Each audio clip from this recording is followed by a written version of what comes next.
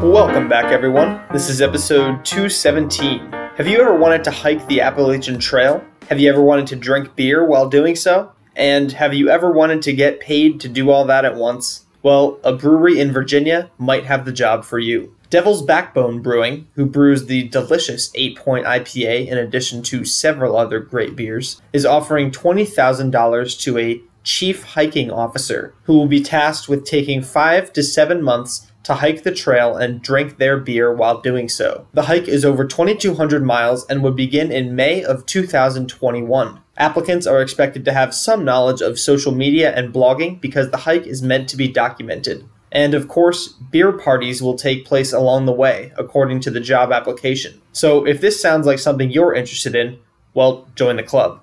But seriously, this is an amazing opportunity, and it makes me like Devil's Backbone even more. I wish I could do something like this, but I'm not sure I have what it takes. Does this sound like fun to you? Let me know if you apply. That's our show for today.